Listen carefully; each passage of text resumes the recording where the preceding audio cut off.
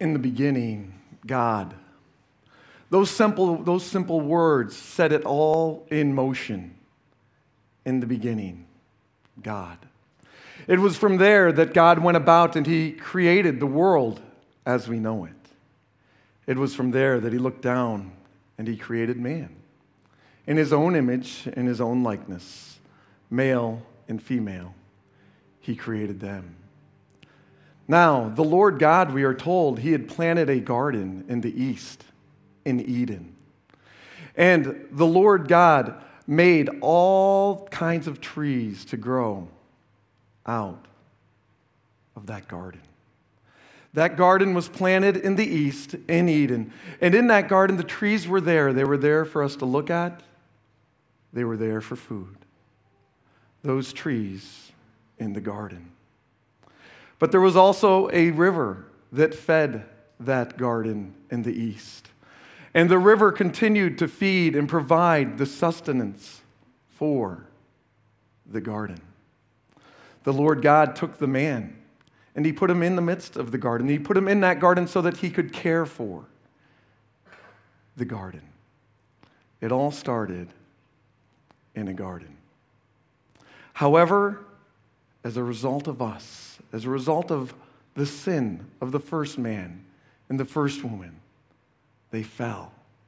And in their sin, there was a brokenness in that relationship with God. And as a result of that brokenness, they were banished from the garden. And banished from the garden to work the ground from which man had been taken. A garden. It all started in a garden. Well, with that opening right there, how many of you are excited to be at church here on this Easter Sunday morning? Well, I'm glad to hear that because I was nervous. You may say, that's enough. We can't take all of that. We are headed out. Wow. Hey, that is how it all started, but we are so happy that you are here because we celebrate Easter because of what happened in that garden. Right? It was the sin of mankind that brought about the need for Easter, for Resurrection Sunday. So, hey, as everybody else has said, I am so glad that you are here. What a great morning together. It is great to have each of you here. It was great to be able to sing praise to God with our band this morning. What a tremendous job they did. And I just want to tell you, my name is Joel, and I am so thankful that you are here. And we would just like to welcome you to Bridgewater Easter Sunday morning. This morning, what we're going to look to do, what I'm going to look to do over the next few minutes, 20 minutes or so, 25 minutes, is walk you through some passages of Scripture that take us through the life of some of the individuals, and in particular, one of the individuals that spent time on this earth with Christ. You see, we come together to celebrate Easter because we believe in the resurrection of Jesus Christ. It was His body that was beaten, it was His body that was crucified, and it was His body that physically rose from the dead, walked out of a grave, and that is what we are here to celebrate today. And I want to walk us through that passage of Scripture, through a few passages of Scripture that will lead us to that. But the reason that we got here was because of in that garden, all those years ago, at the beginning, there was a problem that entered in, and a problem that still exists with each one of us. A sin problem. We missed the mark. So as we walk through these passages this morning, I want you to understand that we believe in a resurrection, and we believe in a resurrection of Jesus Christ, the bodily resurrection of Jesus Christ, for some very good reasons. And those very good reasons are we have the eyewitnesses of accounts of individuals that were there to see what took place. We have the eyewitness account of a man named Matthew. He was one of the disciples that followed Christ, that spent time with Christ here in this world, here on this earth. We would say he spent about 3 years with him. And Matthew wrote a detailed account. He wanted to write down, and it's called Matthew's Gospel. He wanted us to know. But we not only believe because of Matthew, we believe because of another eyewitness account.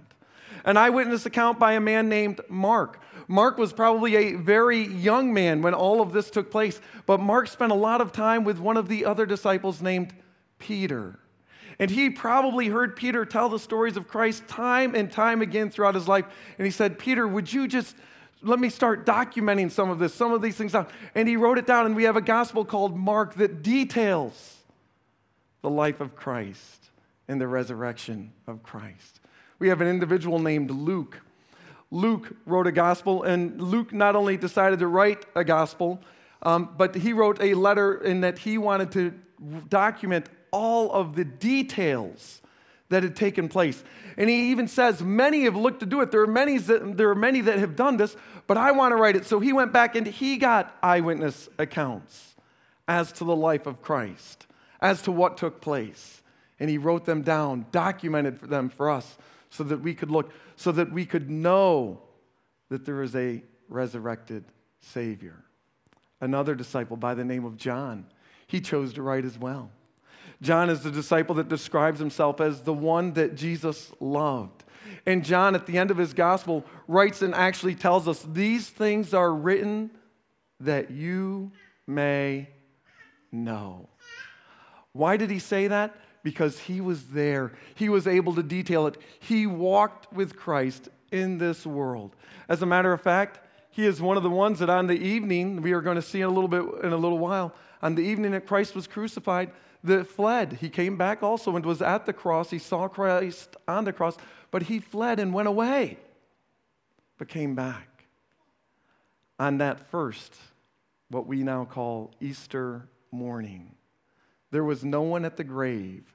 There were no people there saying, "Oh, here comes Jesus, get ready." As a matter of fact, we will see this morning that there is a detail of some ladies that were going to do what? Going to treat and take care of a dead body. You see, the resurrection, what we celebrate Easter Sunday, is all about a risen Savior, Jesus Christ. And I am so glad that you are here with us this morning. We're going to take a look at the life of Peter. Because if there's anybody that we can take a little bit of a look at, and maybe you and I can learn from, it's the life of Peter. You see, Peter is an individual who stumbled and fell. He made a very bold claim leading to the cross of Calvary. As Christ was walking to the cross, Peter made a very bold proclamation and was not able to live up to it. He fell. He stumbled. And in his own life, maybe felt the shame, the hurt that was there. How about that? Have we ever felt shame? Have you ever felt hurt? Have you ever felt guilt? The story of Easter is for you. So we are so glad. Let's take a look at this very first passage of Scripture right here that we're going to look at this morning. It's told by Matthew. All right, Matthew is giving us some detail. And he says this, then Jesus told them, and this then Jesus told them is the disciples. They have had that Last Supper. They have met, it's Passover time. They have met together. They have had a supper together. Jesus has washed his disciples' feet, and they are now walking out. They are probably headed to the Garden of Gethsemane, where Jesus is going to pray. And as they are walking out, the disciples have had a little bit of a proclamation amongst themselves about who's going to be the greatest in the kingdom. And the reason they've had that is because as we get to this moment in time, the disciples believe that Jesus is here to set up his kingdom on this earth. And they're all looking around saying, who is going to be the leader with him? It's us. We're the 12 that have spent the most time with him. And they're anticipating a great revival of the nation of Israel as a power in the world. They are not anticipating a crucifixion of their Lord and Savior. They're anticipating the one that has the power to raise their friend Lazarus from the dead. They're anticipating the one that had the power to turn water into wine. They're anticipating the one that had the power to heal the deaf and those that were mute. They're anticipating the one that was able to raise the lame back to the ability to walk. They're anticipating that Savior coming with power. They weren't anticipating a Savior that would die on a cross. So as they go about, this very night, Jesus tells them, you will all fall away on account of me. For it is written, I will strike the shepherd, and the sheep of the flock will be scattered. But after I have risen, I will go ahead of you into Galilee. And it is at this point that Peter replied. Peter looks and he is going to give this reply to Jesus. Even if all fall away on account of you, I never will. That bold proclamation of the Apostle Peter, of this disciple of Jesus Christ, he looks and he says, even if all fall away from you, and he's referencing the other 10 that are with them. Judas is already gone, all right? But the other 10, if they all fall away, Jesus, I never will. I will be with you. After all, I'm the one that proclaimed that you are the Messiah. You are the Christ. You are the Son of God. Remember that? That's me. That's how faithful I have been. That was Peter. But Jesus goes on to tell him, I tell you, Jesus answered, this very night, before the rooster crows, you will disown me 3 times. But Peter declared, even if I have to die with you, I will never disown you. And all the other disciples said the same. If we want to put this into our perspective, this would be on Thursday night of this past week. All right, if we want to just take that into the perspective of the time frame that we're talking about, it would have just been Thursday night as they're walking out from that dinner, headed over to that garden, or headed over to a time of prayer, that the disciples make this proclamation. And yet by early Friday morning, before the rooster crows, there will be this one who disowns him, even though he says, I never will disown you. Matthew goes on to let us know that it wasn't just Peter that had made this, but Peter relieves them, but it's all the disciples that deserted and fled. What caused all of them to desert and flee? You see, as they went forward into that garden, there was a time of prayer. Jesus prayed and his disciples were there with him. They had a difficulty. They were like us, had difficulty maybe staying awake during the prayer. Any of us in here ever have a time of that where we did struggle with that? There's a handful of us, right? There you go. But as he does that, they get up to leave, and here comes Judas to betray them. And he betrays Jesus with a kiss. And the disciples that are there, seeing what happens, Peter being one of them, grabs a sword, and he is ready to fight. Like he said, I will go to the death with you. And Jesus says, no, this is not what we are here for, Peter. Put the sword away. And he does. And as they carry Jesus off and arrest him and carry him off for a fake trial, all of the disciples deserted and fled. The Gospels go on to give us a little story of Peter. Because Peter didn't just flee, he wanted to see what was going on. So in the process of making sure that he's lost in the crowd so that he's not arrested with Jesus, he somehow wants to filter back in and see what has taken place in this trial. And as he comes back in to see what is taking place with this trial, he gets into the courtyard as to where the fake trial of Christ and where the beating of Christ has taken place. And he sits outside, and there is a fire that is built there. And around this fire that is built, he settles in. It's the cool of the evening. Actually, it's probably the cool of a very early morning, a late night, early morning time frame. And as he warms himself, looking to see what is taking place, there's a young lady that notices him there, and she looks and she sees him and she says, you were one of them. And Peter declares, nope, not me. You got the wrong person. A little while later, we're told in the Gospels. Another one noticed him and said, hey, weren't you with him? I thought we saw you over in the garden with him. And again, he screams vehemently, no, I do not know him. I was not there. A third time, someone challenges him. You're from Galilee. Your accent gives you away. You were with him. You were one of them. He calls down a curse upon them and says, I do not know the man. And just then, in the distance, a rooster crows. Luke, as he took detail, looked into this. And Luke tells us that Jesus at that time looked and saw Peter. Imagine how big you feel at that moment. Just a few hours earlier, Long hours they may have been. Long hours they certainly were in the life of these individuals.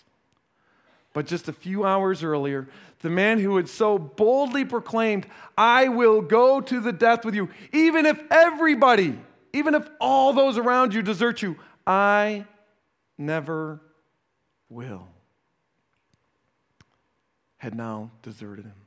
And he went out and wept bitterly. Is that you in your life? Have you or have we ever blown it in such a big way that we look and we're there like, Christ, I don't know what I've done, but there is no way that I can be forgiven after this. Maybe for you, maybe for me, it's a sin in our lives that just keeps coming back and it haunts us time and time again. Maybe it's fear. Maybe it's fear of the people around you. Maybe it's a lack of courage at times when I need courage to stand up, boldness to stand up for Christ. Maybe it's the simplicity of just, Lord, I believe you're there, but I certainly don't want to follow you. I want to do my own thing in my life. Peter, at this moment in time, backs away. I have blown it, and I have blown it big time. All those years of graves and graves and graves, he is now going to see his Savior crucified and put into a grave. And this is how that story goes as we continue on looking at the passage as to what takes place with Christ. He is crucified, he is beaten, crucified. And at the end of that crucifixion, there is a man named Joseph. All right, later, Joseph of Arimathea asked Pilate for the body of Jesus. Pilate is the one who had been part of the judging council. Pilate was the ruler that Rome had in place at that point over Israel. And Joseph of Arimathea, who was a follower of Jesus, asked Pilate for the body. Now, Joseph was a disciple of Jesus. He was accompanied by Nicodemus.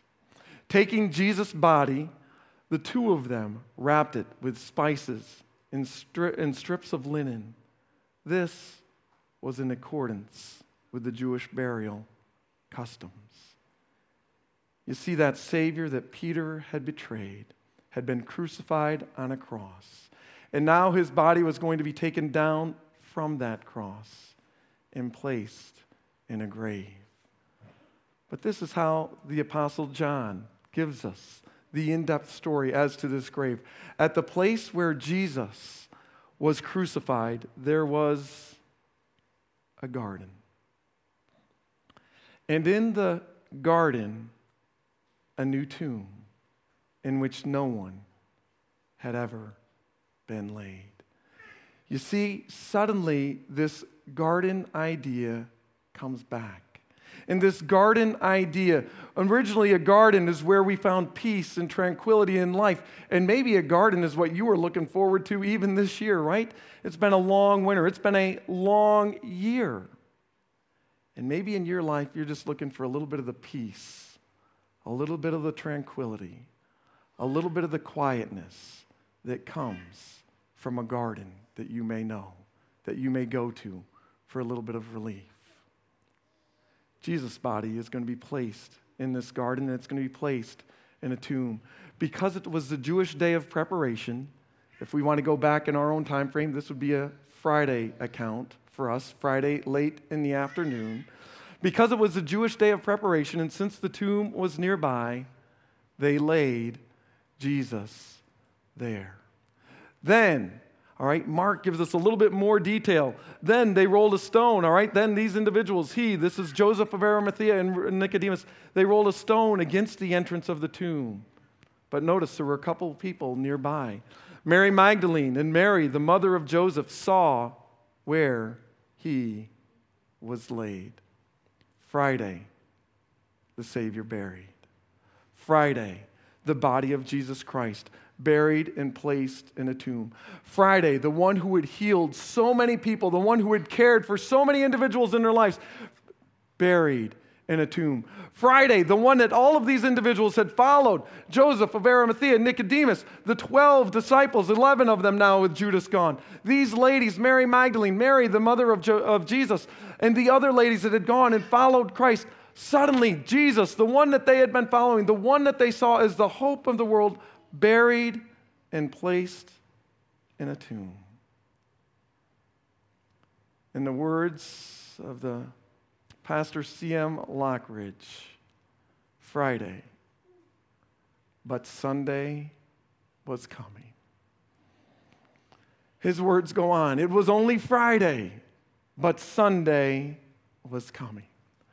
They weren't aware. They weren't aware that death wasn't going to be the final statement here. You see, because for all those thousands of years, generation upon generation, since that original garden, what was death? It was the final sentence. Lazarus, yes, when Christ had brought him forth, but there was no more Christ to bring somebody forward from the grave. Death was the final. Grave was the final coffin for somebody. It was the final nail, so to say, in his life. It was over. Yes, he was a great man. Yes, he was a great leader. Yes, there were many of us that loved him, but gone and placed in the grave. But Sunday came. And this is how that goes. When the Sabbath was over, Mary Magdalene and Mary, the mother of James, and Salome bought spices so that they might go and anoint Jesus' body. What does that tell you about these ladies? They were aware that the men that had gone and anointed the body on Friday night, they didn't know what they were doing. So, right, they bring their spices and they're like, we're going to take care of him and we're going to spice him up a little bit more and we're going to take care of his body. Why were they going to do that? Because dead bodies stay dead. They weren't anticipating a risen Savior. As I mentioned before, there were no Christians that were there. There were no followers of Christ that were anticipating a risen Savior. There were no Christ followers that morning. They were all Christ believers that he had lived and that he was a wonderful man, but he was now dead. The cause was dead. So as these ladies bring these spices that they might anoint Jesus' body, which is dead, they go very early in the morning on the first day of the week, just after sunrise. They were on their way to the tomb, and they asked each other, who will roll away the stone from the entrance of the tomb? But when they looked up, they saw that the stone, which was very large, had been rolled away. As they entered the tomb, they saw a young man dressed in a white robe sitting on the right side, and they were alarmed. And so would you and I be alarmed at such a sight. So as they see this man that is in the tomb, these are the words that he says to them. Do not be alarmed, he said. You are looking for Jesus the Nazarene who was crucified. He is risen. Those are the most wonderful words that we could hear right there, right? He is risen. The ladies didn't expect that. They were looking to take care of a body. But this individual looks at them and he says, he is risen. He is not here. See the place where they laid him. He's not trying to cover anything up. The tomb is open. Why? So that they can look in, so that they can see that the body is gone, not stolen, not taken away, but rather risen. Why? Because we have a risen Savior that was proclaimed by those that saw him. And these ladies were the first there to see that he is gone. And when they see that, he says, see the place where they laid him. But go, tell his disciples and Peter. That one that had said, I will follow you to the death. Jesus said, go, tell my disciples and Peter. The gospel writers go on to tell us that Jesus is going to appear to each one of them. And as he appears to them, there is peace, there is joy, and there is comfort. There is not scorn, there is not grief, there is not ridicule. He doesn't make them feel like small. How could you guys have left me? but rather he brought peace to them. Why? Because he was a risen Savior that came to save them from their sins. If you have been made to feel like guilt and shame are what need to weigh down on your life in religion, it is not the religion, it is not the belief that Jesus Christ brought. Jesus Christ, with his resurrection, brought freedom, and he brought life. The very individuals that should have felt guilt and shame because they left him in his greatest moment of need are the very individuals that he shows up to and says, "No, I want you to follow me." He restores them on a beach, meets them, they've gone back to fishing, builds another fire there, cooks some fish on it, and he gives it to his disciples and says to Peter, specifically at that time, "Peter, do you love me?" And he repeats it to him 3 times. Restoring those individuals that were broken, that had failed, that had fallen. You see, our risen Savior is not here to beat you down. He is not here to make you feel guilt and shame, but rather he is risen so that we may have victory in this life, and victory and life eternal with him. Why? So that the grave is not the final place, but rather life with him is our final place. He brings peace, he brings joy, and he brings comfort. You see, the story of Jesus Christ is one that wants each one of us in here to know that our past, that your past, that my past is not a death sentence on your future.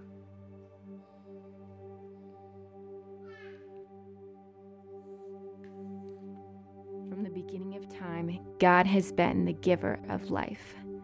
God framed the beauty of this love in a garden where every good thing was true and every true thing was good.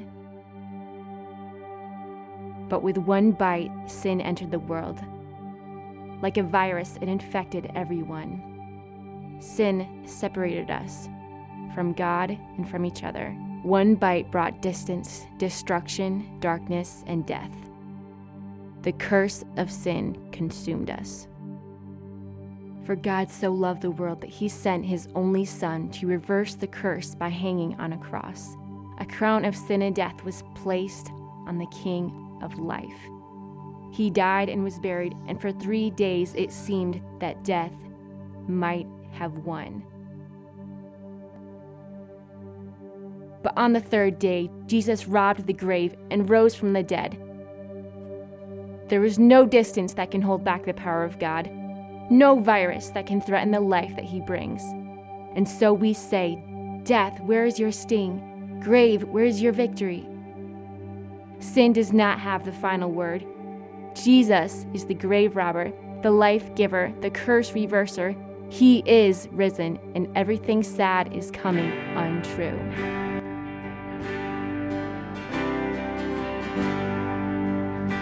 You guys stand and join us? Sing together. I've searched the world, it couldn't fill me.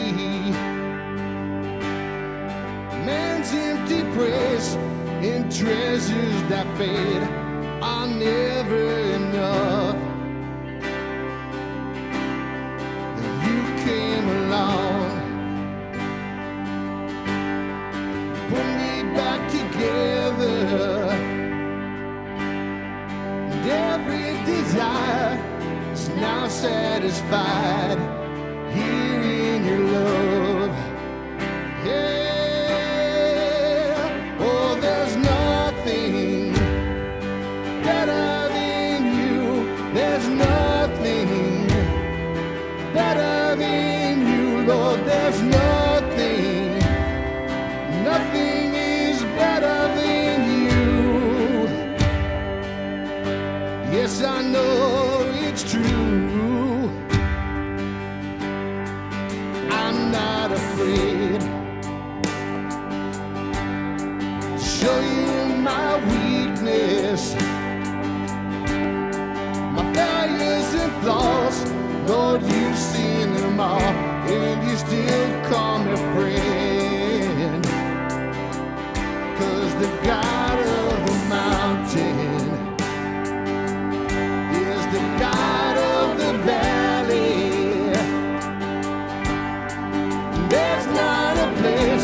Your mercy and grace won't find me again. Oh, there's nothing better than you. No, no, there's nothing. Nothing is better than you. I know it's true.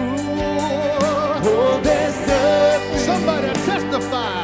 Better than you. Oh, nothing, nothing, nothing. Better than you. Oh, there's nothing.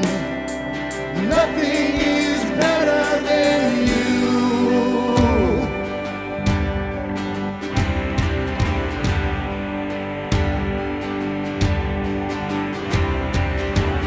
You turn mourning to dancing.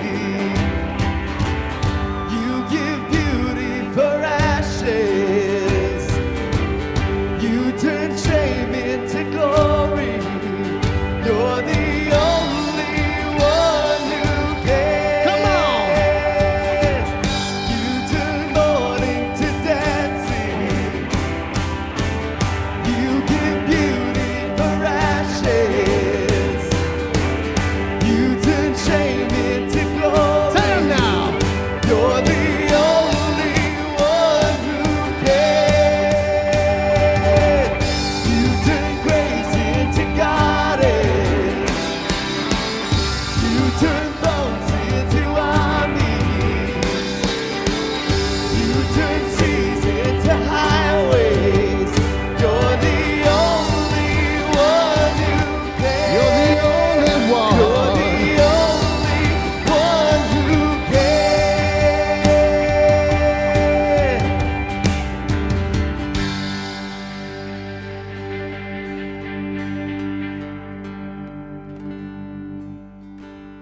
In my life, it was as a young man.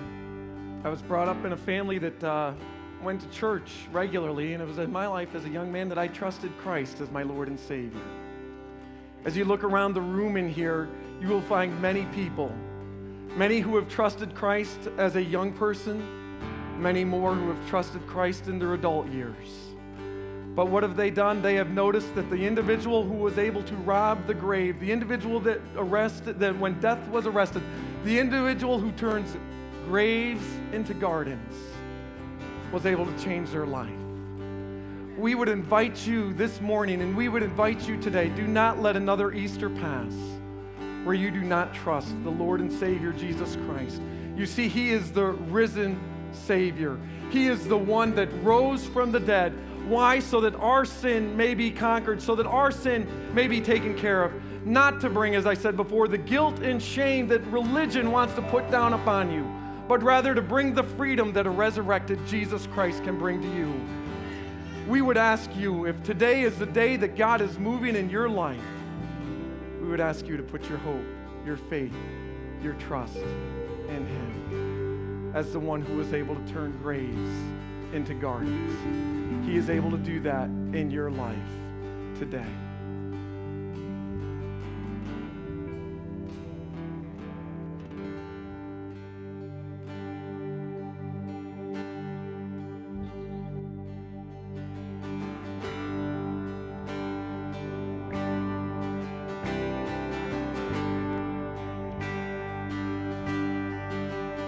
Oh, there's nothing better than you. There's nothing